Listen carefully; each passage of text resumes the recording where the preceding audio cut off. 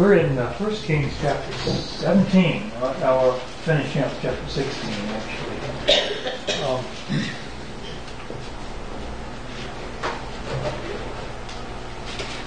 First and 10 Kings, originally one book. And we talked about how it begins with the very end of David's reign. And we're really at the point, what we could call the peak of the kingdom of Israel. It's just with the end of David's reign, everything was at peace, the nation was prosperous, and for most of Solomon's reign, it continued like that. But in Solomon's reign, the seeds were laid for the downfall. And the rest of the book of Kings is just really talking about the downfall. Very shortly, they split up into two nations, Israel and Judah. And the book of Kings follows both, and that's why I gave you the chart about the kings to follow as you read. It follows both the kings of Israel and Judah. When we get to Chronicles will only follow the kings of Judah, and it does it in much more detail. So people like Ahab, you'll hear hardly a thing about them in the book of Chronicles. It's just because Chronicles is mostly concerned with the temple. The temple was in Jerusalem. It was in Judah. And in fact, what did the kings of the northern kingdom do to avoid having their people have to go to the temple in Jerusalem? They offered two places, convenient places. Convenient places, and what were in those places? Calf. Yeah, they had golden calves in the north and the south, in Dan and in Bethel. And who was the king that started that? First one. Yeah, it was verse 1. Jeroboam, yes. And, every king after that continued it. But some were worse than others. And who was the worst of the whole group? Ahab. Ahab. With his life. Yeah. And, let's see here. Yeah. And at the very end of chapter 16, we were introduced to Ahab. Chapter 16, verse 31. It came about as though it had been a trivial thing for him to walk in the sins of Jeroboam, the son of Nebat, that he married Jezebel, the daughter of Ethbaal, king of the Sidonians, and went to serve Baal and worshipped him. So he erected an altar for Baal in the house of Baal, which he built in Samaria. Ahab also made the Asherah. Thus Ahab did more to provoke the Lord God of Israel than all the kings of Israel who were before him. So with Ahab, we have reached the very lowest point in the kingdom of the north, the kingdom of Israel. A very critical point, and a point at which God brings in a very powerful antidote to this terrible sin. And what's the antidote? Elijah. Yes. We've had prophets before, of course, and Moses was a prophet. We've had a number of prophets. But beginning with Elijah, the prophets assume a much higher profile. We read about them more in the book of Kings, and in not too long from now, we'll start having entire books by prophets. We've got, of course, as you know, we've got the 5 books of the major prophets, the 12 books of the minor prophets, which were written over several hundred years. But the first of them will be written not too long from now. And so we're kind of going onto a new page in the way God is dealing with his people here. Elijah, what a guy. I mean, of course, we've got some of those famous stories in the Bible that take place with Elijah. Anyone know what he dressed like? John the Baptist. He dressed just like John the Baptist, didn't he? Yeah. Of course, he's the one that started. John the Baptist is the guy that copied it. He had the black camel's hair, outer garment, and a leather belt. What kind of people would wear clothes like that? Hermits. Yeah. I heard several. You all right? I said eccentrics. Eccentrics, yeah. I would also suggest poor people would. And he was not wearing expensive clothes here. And I think he was deliberately trying to protest against the luxury and selfishness, really, of the court in Israel. Ahab, we see Ahab mostly as being a weak king who did what his wife wanted to do, which was terrible, and was doing a lot of damage to the worship of the Lord. But he was also a rich king. I mean, at one point it talks about the house of ivory that he built. Now, I don't think he used ivory instead of 2x4s to put the thing up. But if you went in this place, you would have seen a lot of ivory panels on the walls, just as decorations, where we might use wallpaper. The guy had money. I mean, and it was just, it was luxurious. And in fact, we see one of his very famous sins that Elijah rebuked him for was what? The guy's vineyard for his vegetable. Yeah, had a guy murdered and then took his vineyard so that he could have a garden next to his palace. I mean, here's just a very self-centered person used to having what he wants. Doesn't matter how much it costs. And Elijah comes along wearing clothes that just show he's the very opposite of this.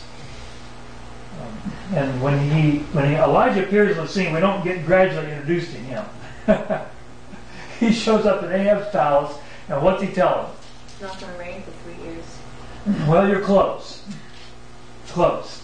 It's not going to rain until when? Until he says. Yeah, he didn't mention how long it's going to be. I don't think he knew how long it was going to be. It's just not going to rain until he says. Now, this actually goes back to something in what book of the law? Deuteronomy. What did God predict in Deuteronomy what he would do if they served idols and refused to repent? Yeah, he's going to make the sky iron, which is a poetic way of saying there's nothing coming down out of the sky. Can I interrupt for just a minute? What chapter are you in? 17. 1 Kings 17. Thanks. Yeah. And so on our chart, we're going all the way through the end of 1 Kings this morning. So we're going to cover basically the whole thing is Elijah and Ahab. There's a short piece about Jehoshaphat, a short piece about Isaiah at the very end, but most of this is all about Elijah.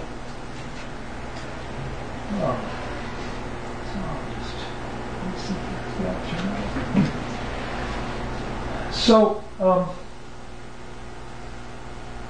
after he said that, what did Elijah do? He went to a place that God would provide water for him, and the ravens could feed him. Yeah. So as far as Ahab was concerned, he disappeared. And for the next 3.5 years, he's going to be very scarce. I don't know that Ahab realized how badly he would want to find Elijah at first. I mean, it's a matter of not raining. It kind of gradually dawns on you. And by the time he figured out that he needed this guy back, he was nowhere to be found. It appears, though, that at the same time that Ahab was trying to find Elijah, what was Jezebel doing?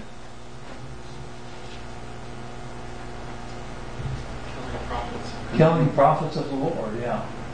Systematically going around killing any prophets of the Lord. So this is what we were talking about. This is a very, very critical time in the nation of Israel when you have this daughter of the king of Sidon who was also a priest of Baal. She wants to stamp out Jehovah worship and replace it with Baal worship. And she's one that doesn't stop it much to get her away. Yeah, Tracy. Obadiah is the one that saves 100 each, or Yeah, 50 100. each. Yeah. He's notable for his courage in saving 100 of the prophets and feeding them, which would have been quite a task. I don't know how long it went, but yeah. And that just comes out sort of as a side note. You have no idea how many times you had acts of courage going on like this. Later on, God told Elijah, I think to his surprise, there was quite a lot of people that hadn't been worshiping Baal. How many did God say there were? 500?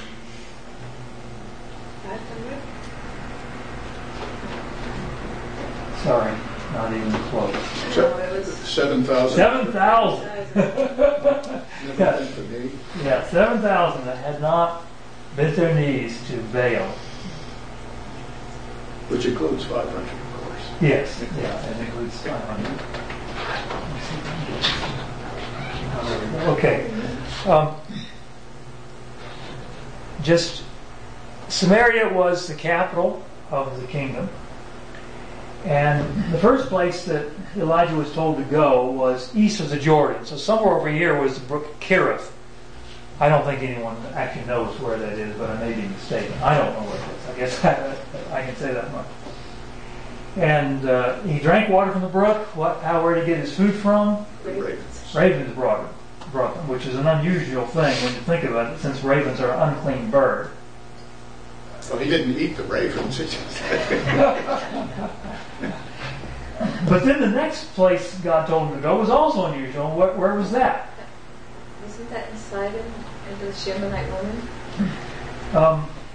It was near Sidon. It was in the region of Sidon. It was actually the city of Zarephath up here. But it was actually it was owned by Sidon, which was where Jezebel's dad was the king. So that's kind of funny what Ahab is sending to all the nations around, making them take oaths that they could not find Elijah. Meanwhile, Elijah, he started out in Ahab's own territory, and he ended up in Ahab's father-in-law's territory. Come right on in. So this woman, is she a Jew or a Gentile? She's a Gentile. She's a Gentile, that's right. So first he's getting fed by these unclean birds, then he's getting fed by a Gentile. Interesting indeed. And that, if I got my facts correct, that mentioned in the New Testament about when. Oh yeah, Jesus mentioned her. Yeah, he mentioned her, pointing out to the Jews that Elijah had been sent to a Gentile. They didn't like to hear that. But the other thing that's surprising, I mean, if you were going to think of someone that was going to take care of a prophet, I mean, you would naturally think of someone that had a little bit of money. I mean, someone they could take. I mean, because these are very difficult times. The famine was affecting even the area of Sidon, this drought. And the last person you'd ever think would be able to take care of her would be a poor widow with a son that she's trying to take care of. Doesn't she acknowledge him as man of God? So Yes, God knew her before Elijah got there. God picked her out, I think, because she was a woman of faith. She recognizes Elijah as a man of God, and she knows which God it is. It's Jehovah. And when Elijah asks her to act on faith and provide him with a meal, even though it's the last food she has in the house, she accepts his word that there'll be more after that, and gives him his bread. Yeah, Tracy. Is this Shemanite woman the same one that built the house for Elijah, or is it a different one? A little room for him to stay. The word you're using is not in this story. Shemanite is not here. Well, she's a widow of Zarephath. right. Maybe it's a different one. Oh, the one you're thinking of is a Shunammite woman. Shemanite. Shunem, no, it's a different. That woman was a Jew.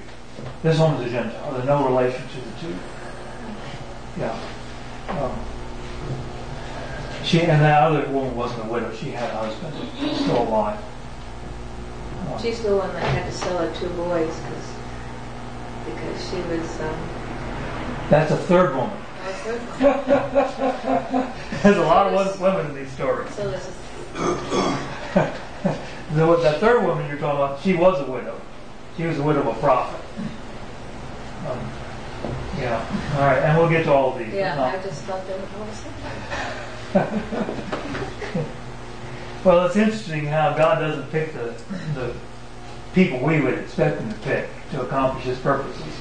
A poor widow is the one that takes care of Elijah. And apparently, well, the fact that at the beginning of chapter 18 it says in the third year, and we know from what Jesus said, what James says, that the famine lasted 3.5 years. So in the third year implies that he was probably with the widow for about 2.5 years, meaning he was at the brook Kerith for another year before that. So during that time, I'm sure the widow learned a lot about God, including the fact that God can raise the dead. So she was quite blessed, and of course had all this food, which she was going to starve if this hadn't happened. But now, chapter 18, it is even more famous. When Elijah shows up and tells Ahab to gather all the prophets of Baal, all the prophets of Asherah, and all the leaders of the people to the top of Mount Carmel. And Mount Carmel here, you see, sticks out into the ocean a little bit. And at its highest point, it was about 1,700 feet high. So they're going to go up there and they're going to have a contest between Baal and Jehovah. Which one is the true God? Apparently Ahab didn't bring the 400 prophets of Asherah, even though Elijah told him to. He just brought the 400 prophets of Baal. Maybe he thought his wife wouldn't have been happy if he'd done that because they were her prophets. They have quite a contest. And what a picture, a very famous story this is. He gives the prophets of Baal the first chance at it. And he lets them go on for hours and hours. And from what I've read, their behavior was very well known. That they would have these dances, which kind of remind me of Indian war dances, where they would go round and round in circles and getting more and more frenzied and excited, and the idea was to really build up the excitement of the people who were watching, get them into it. But about the time the excitement was really building up, Elijah kind of starts speaking up, puncturing their balloon a little bit, Cry louder, he can't hear you. Maybe he's away on a journey. So sort of deflating the mood. And they ended up even starting to cut themselves, which again was a practice that they did follow. Where they would, the idea was that the blood that they were causing to get spurted out all over their bodies was an atonement to the God. The God would listen to them because they were actually shedding their own blood. But actually, he had given them enough time.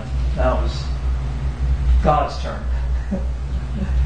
And Elijah did his in a very different manner. Just carefully built the altar out of how many stones? 12 stones. The nation of Israel. Put the wood on, put the animal on, and had them pour water. How many pitchers full of water did they pour on? 3 occasions. 3 occasions. 4 pitchers, 3 times. 3 times 4. We got 12 again. All right. So, and then instead of crying out and dancing around all that, what does he do? Right. He prays. Just a very simple prayer. And James makes a point that Elijah really was a man of prayer. We don't read about it, but James tells us that he prayed that it wouldn't rain, and it didn't rain. And,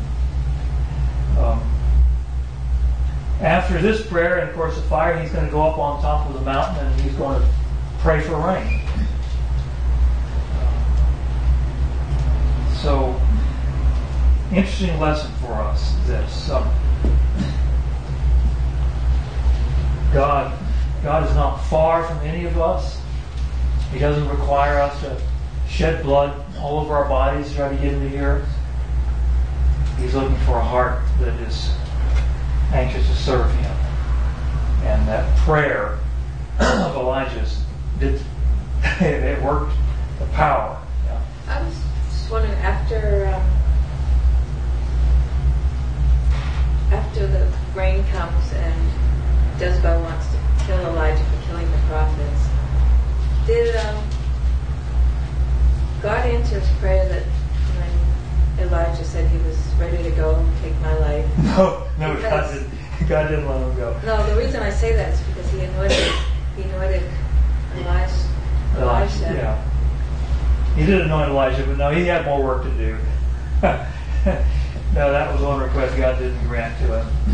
I mean, everyone has to go at some point, but one time for Elijah. So, did the fire from God convince the people? It sure did. And what happened to the prophets of Baal?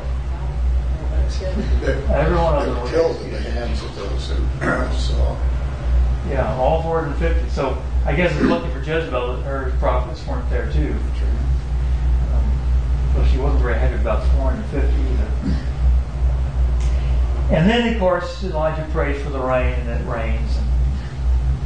They, instead of going back to Samaria, which apparently was where Ahab was, they went to Jezreel, which was where Jezebel was living. Jezreel apparently was the summer palace for the kings of Israel, whereas Samaria was their kind of their permanent location. Samaria was the capital. But in the hot summer, Jezreel was a much more pleasant spot. So from Mount Carmel, Ahab took his chariot down here to Jezreel. And how did Elijah get to Jezreel? He took the quick route. He ran. Yeah, he ran in front of the chariot the whole way in the middle of this pouring rainstorm. he was pumped, as we say. You can understand how Elijah would have felt. This is what he'd been praying for. I mean, finally the answer. The Baal worship has been stamped out. The people understand the Lord is God. And then what happens that makes them think maybe not? Jezebel wanted to kill him. Yeah. Now, why in the world would, if she wants to kill him, why would she say, you got 24 hours and then you're dead?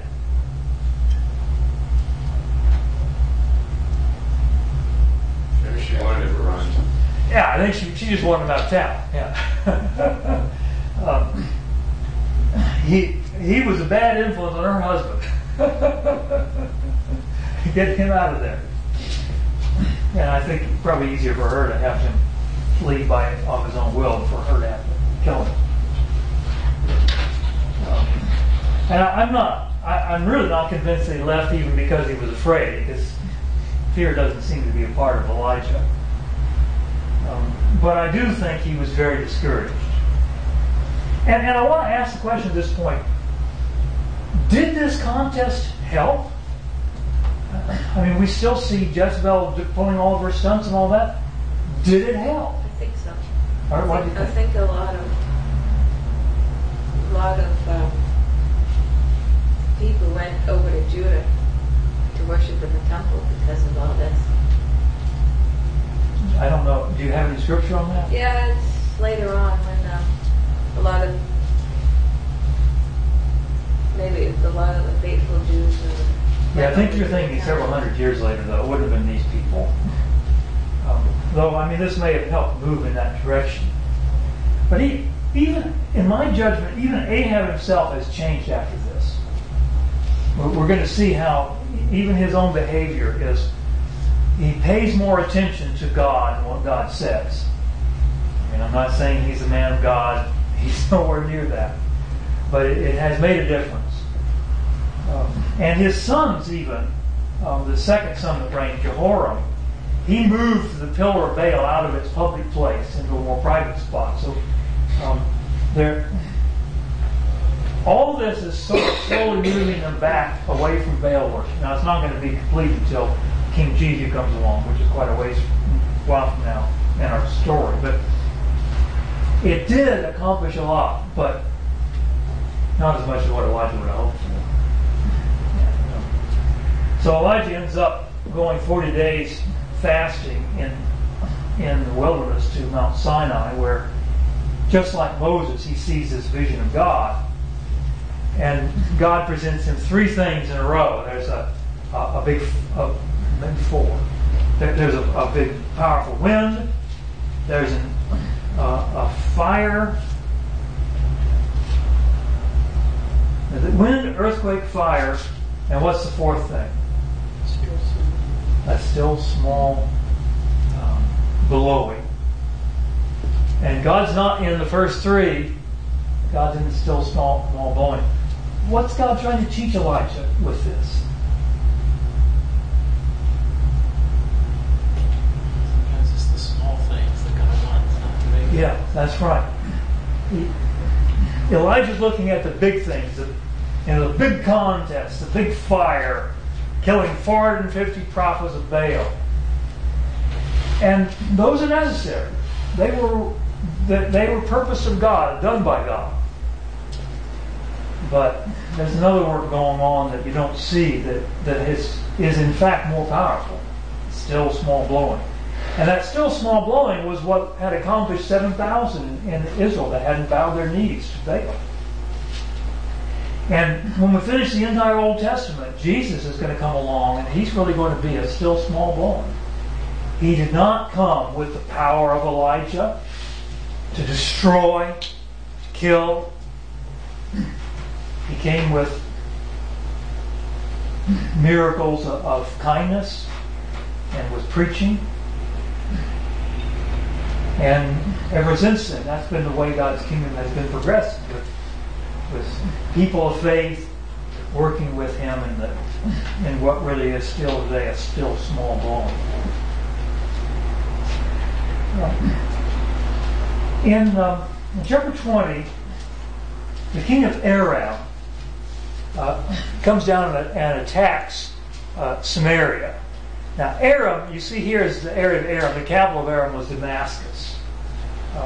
From what I have learned in my studies, the Arameans came from the desert. They were desert Bedouin who had moved into this area fairly recently, and they were kind of dramatically affecting the balance of power. And so the king of Aram here apparently, Ben-Hadad, he wants to completely subjugate Israel. And although Ahab was willing to let him have some of what he wanted, Ahab wasn't willing to let him completely destroy the nation and leave it a poverty-stricken nation that was completely helpless before their enemies. And God gave him a victory, which is just amazing, that God would do this for Ahab, knowing what we know of Ahab. But not only did God give the victory, but Ahab listened to this prophet of God. And I think that's part of what had been accomplished there on Mount Carmel. So that when the prophet said, here's the ones that are supposed to go out first, Ahab gathered them up. Okay, you guys, you go out first, and they won the battle. And then the prophet said, you better get ready because he's coming back next year. And so I guess Ahab spent the time, equipping his army as best he could. And next year the battle took place in a different place. It took place up here at Aphek. And why did Ben-Hadad pick a place like that? The mountain gave the victory to the God of the Jews. Jehovah is a mountain god. Fight in the plains, and this is so typical of the view of the idolaters. That each god has his own specialty. And unfortunately, it's rather related to adages people have today, where you find people will pray to a certain saint because he's the saint of travelers, or he's the saint of sick people, and the God we serve is the God of everything. And because of that, God said, I will give the victory. Because he wanted the Arameans to understand that the Lord is not just the God of the mountains. And they won the victory even though they were completely outnumbered. He had 100,000 troops. He had chariots, all this. But God gave Ahab the victory. Unfortunately, what did Ahab do that he shouldn't have done? Ben-Hadad He let Ben-Hadad live. with flattery. Yeah. And you remember a previous king had done the same thing when God wanted the king put to death. Who was that? Saul. Saul let Agag live. And Ahab's doing much the same thing here. And interesting enough, who's going to ultimately kill Ahab? The Arameans, by this same king. I mean, this king makes all these promises, but he's not going to keep these promises. And so Ahab's going to die under the army of this guy. So chapter 21, we have the Naboth thing. Did Ahab really kill Naboth? No, of course not. No. He had nothing to do with it. Hey, it was his wife that did it. I mean, she sent out directions under the king's seal, so he must have permitted that. But he probably didn't know what we're in. That's right. There's no limitation that he... Isn't this a human tendency where, you know, we're happy for someone else to do the dirty work? Just don't let me know anything about it. That's the, you know, you hear people say that. If you want to do that, don't let me know about it. God's not fooled with that kind of behavior. And when Elijah comes to rebuke somebody, he doesn't come to rebuke Jezebel. He comes and rebukes Ahab. He was the king. It was his seal that was used. It was his wife that did the work under his, at least, tolerance. And he was happy enough to accept the benefits. You know, he didn't say, "What have you done?" You know, Naboth's dead. What? Innocent guy. He didn't. None of that. No. I am happy to have this garden. That was his view. And so he was given a pretty heavy punishment. Dogs are going to eat anyone that belongs to Ahab that dies in the city, and the birds of the air will eat the ones that die in the field. But Ahab did something that gave him a little bit of off from that. What did Ahab do? They tore his clothes. Tore his clothes, put on sackcloth, fasted. Do you think he genuinely repented? We don't read about him taking anybody else's vineyard.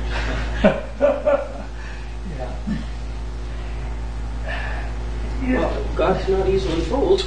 Yeah. The lesson I get from this is that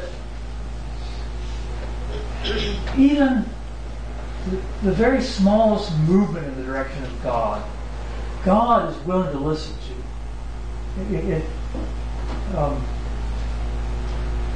I mean, the rest of his life is not... I don't see anything in the rest of Ahab's life that shows me that he suddenly turned around and become a good person. I mean, look at his behavior toward Micaiah, the prophet of the Lord. You know, feed him on, bread and water till I come back safely. I mean, that's not the attitude of a person of God. But even a little movement in God's direction, God is willing to listen to and encourage. And it really reminds me of Jesus' answer to Peter when Peter said, "Well, how often should I, if my brother sins against me and says he's sorry, how often should I forgive him?" And Jesus basically says we're not counting how many times.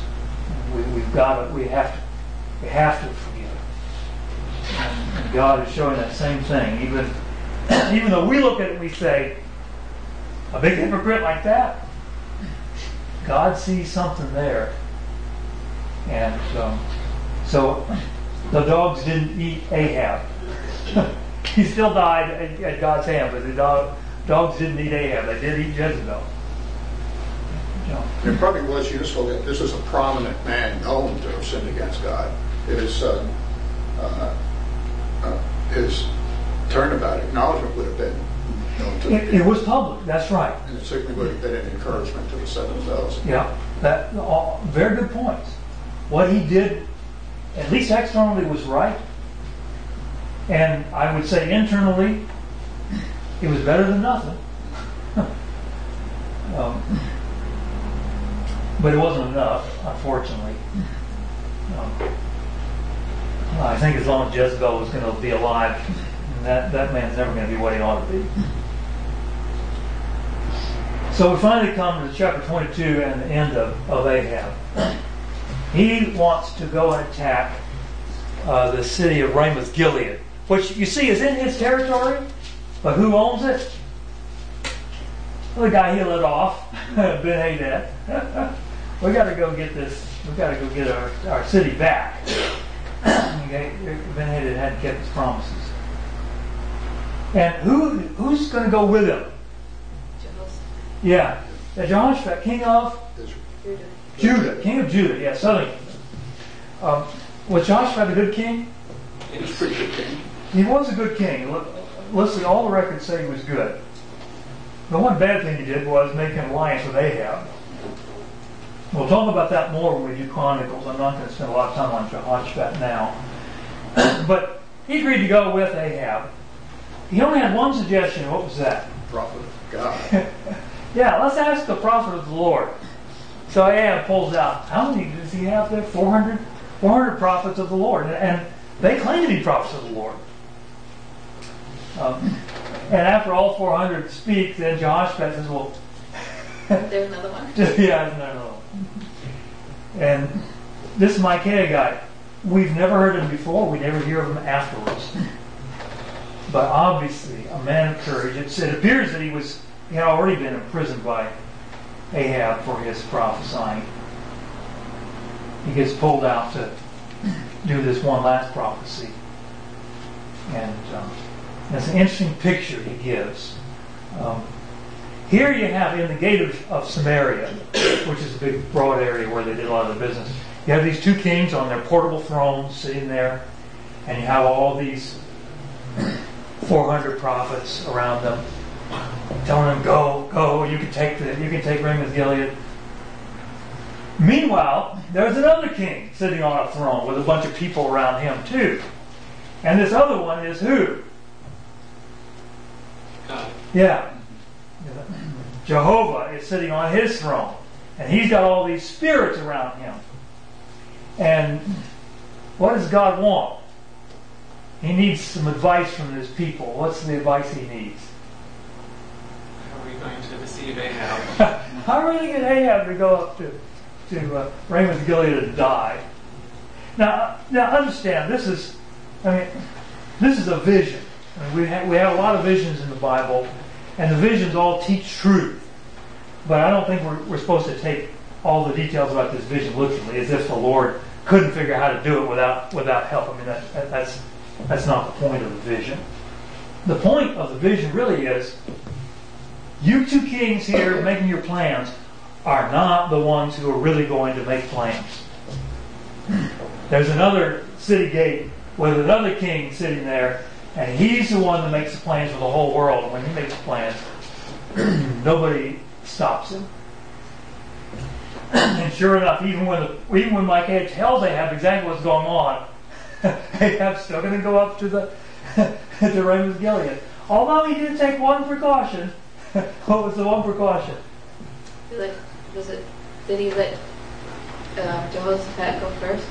Well, in the Close. king's robe, really. Yeah. I won't dress up like a king. I'll be disguised. You wear your robes as a king, which almost cost Jehoshaphat his life.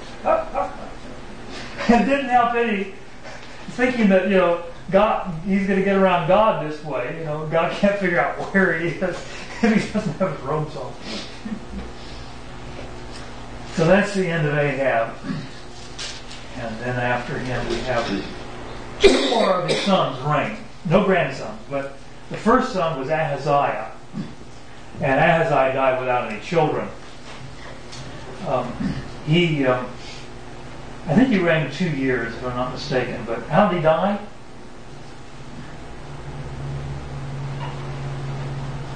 He's the one that was sick and dead at the time. Yes. How did he get sick? Did he fall? He fell. Yeah, it says he fell through the lattice in his upper chamber.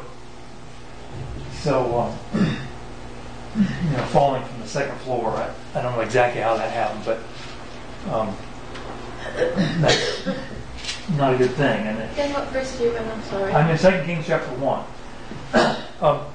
So he's in Right here. Yeah. he's in Samaria, the capital. He sends to where to find out if he's going to get well. God of The God of Ekron. So now there's Ekron. What country is that in? Philistine territory. So that's why Elijah says, is it because there's no God in Israel that you're sending to inquire of Baal-zebub, the God of Ekron? Why do you have to go all the way out of the country to inquire? You got your own God, the God of Israel. Well, of course, he's just like his mom. And it costs him quite a few of his soldiers before he finally gets Elijah before him. And all he gains from Elijah coming before him is he hears the same thing as he did before. You're going to die. You're not going to come down from the sick bed. So then his brother Jehoram takes over. And then we come to chapter 2, and this is the last chapter in Elijah's life. It's time for Elijah to leave. And what an honor for the way he left. There's only 2 people in the Old Testament that left in the way he did without dying. Who was the other guy? Enoch. Way back in Genesis chapter 5. And, who saw him go? Who saw Elijah go? Elisha. Yeah, hard to keep those 2 guys straight, but Elijah and Elisha. But Elisha was the one, when Elijah was on Mount Sinai, or Horeb, God had told him to go back and anoint Elisha to take over after him. And so Elisha's been serving Elijah for some years now, just as a servant, but learning the whole time. And now he knows that his master is going to be taken away from him now. So a chariot of fire and horses of fire came down, separated them, and Elijah was taken up to heaven in a whirlwind. And Elisha got his mantle. The mantle was the outer garment made out of what? Camel hair. Yeah, so now he's got the same garment that Elijah used. And he is now the prophet in Israel. There are other prophets. He's the prophet. In fact, I should mention that there's a phrase found in chapter 18, I think it is, the sons of the prophets. And the only place it's found in the Old Testament is in 1 Kings and 2 Kings. The first time it's found is in the time of Elijah. And it appears that these sons of the prophets are, and it's not that they're all, they all have dads that are prophets. That's not what Hebrew, son of, means. They were schools, and they were groups of these men who were devoted to God. And apparently sometimes they really did get direct revelation from God, because one of those guys was picked to go and tell Ahab he had done wrong in letting Ben-Hadad live. And he was one of the sons of the prophets. But Elisha is the head of all these sons of the prophets now, as Elijah was before him. And so the sons of the prophets asked permission to go send a search party out for Elijah's body, which is pretty dumb. And Elijah tells them not to do it, but they finally urge him for so long he let them do it. And then we have the first of a couple miracles here. Their water is bad, and it's causing barrenness. So what does he use to purify the water? Salt, yes. Which salt was what was always offered with the sacrifices to God. And you remember in the New Testament, you're the salt of the earth. And then the second miracle he does is when these young men, and I think the King James Version has them as being a lot younger than they really are. They could have been 20 years old or so, according to this Hebrew word used. It's the same term, from what I understand, that was used of Solomon when he became king. They're not children, and their attitude. They're in Bethel, which was one of the places where the golden calf was, and they don't want a prophet of the Lord there. So they're suggesting that he should go up just like Elijah went up. They've heard about how Elijah was carried up into heaven. So you can go up too, you bald head, insulting them. So he cursed them in the name of the Lord, and the Lord was the one that chose how to bring about the curse with the bears tearing them up. He also heals the woman son. the wife of this prophet's son. Not in chapter 2. Oh, you're still in 2. Yep. I'm only going to get as far as chapter 3 for today.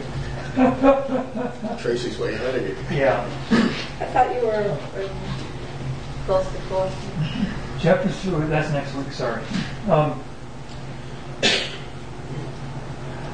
Let's see here. This one was, I forget why I have that map now. Here's where I wanted to get. In chapter 3, they have a battle against the nation of Moab. Anyone know what's pictured on the screen there? Going back into the battle. It's the Moabite stone. Very famous thing. This stone was written by Mesha, the king of Moab. And he told about this whole story, although from his own perspective, a little bit different details. He mentions Omri, who was Ahab's father. Omri, the king of Israel. He mentions Omri's son. And he mentions the battles, how he was subjugated by Omri and Omri's son, how he fought back. And it's all on a stone that was inscribed back in that same era. This stone was discovered back in 1800. And, unfortunately, the townspeople couldn't agree on who got to keep the stone, so they broke it into pieces.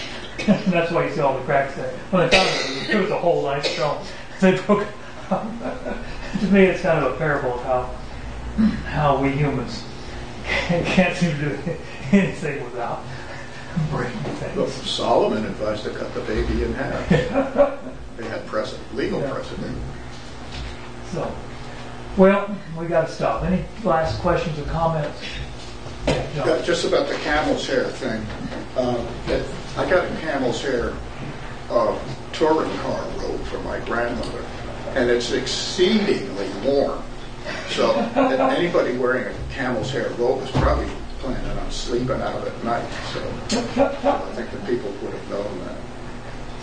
All right, so you're saying it would make a great blanket. Yeah, Of course, their robes were their blankets back then when they were poor. Yeah. All right, appreciate everyone's help.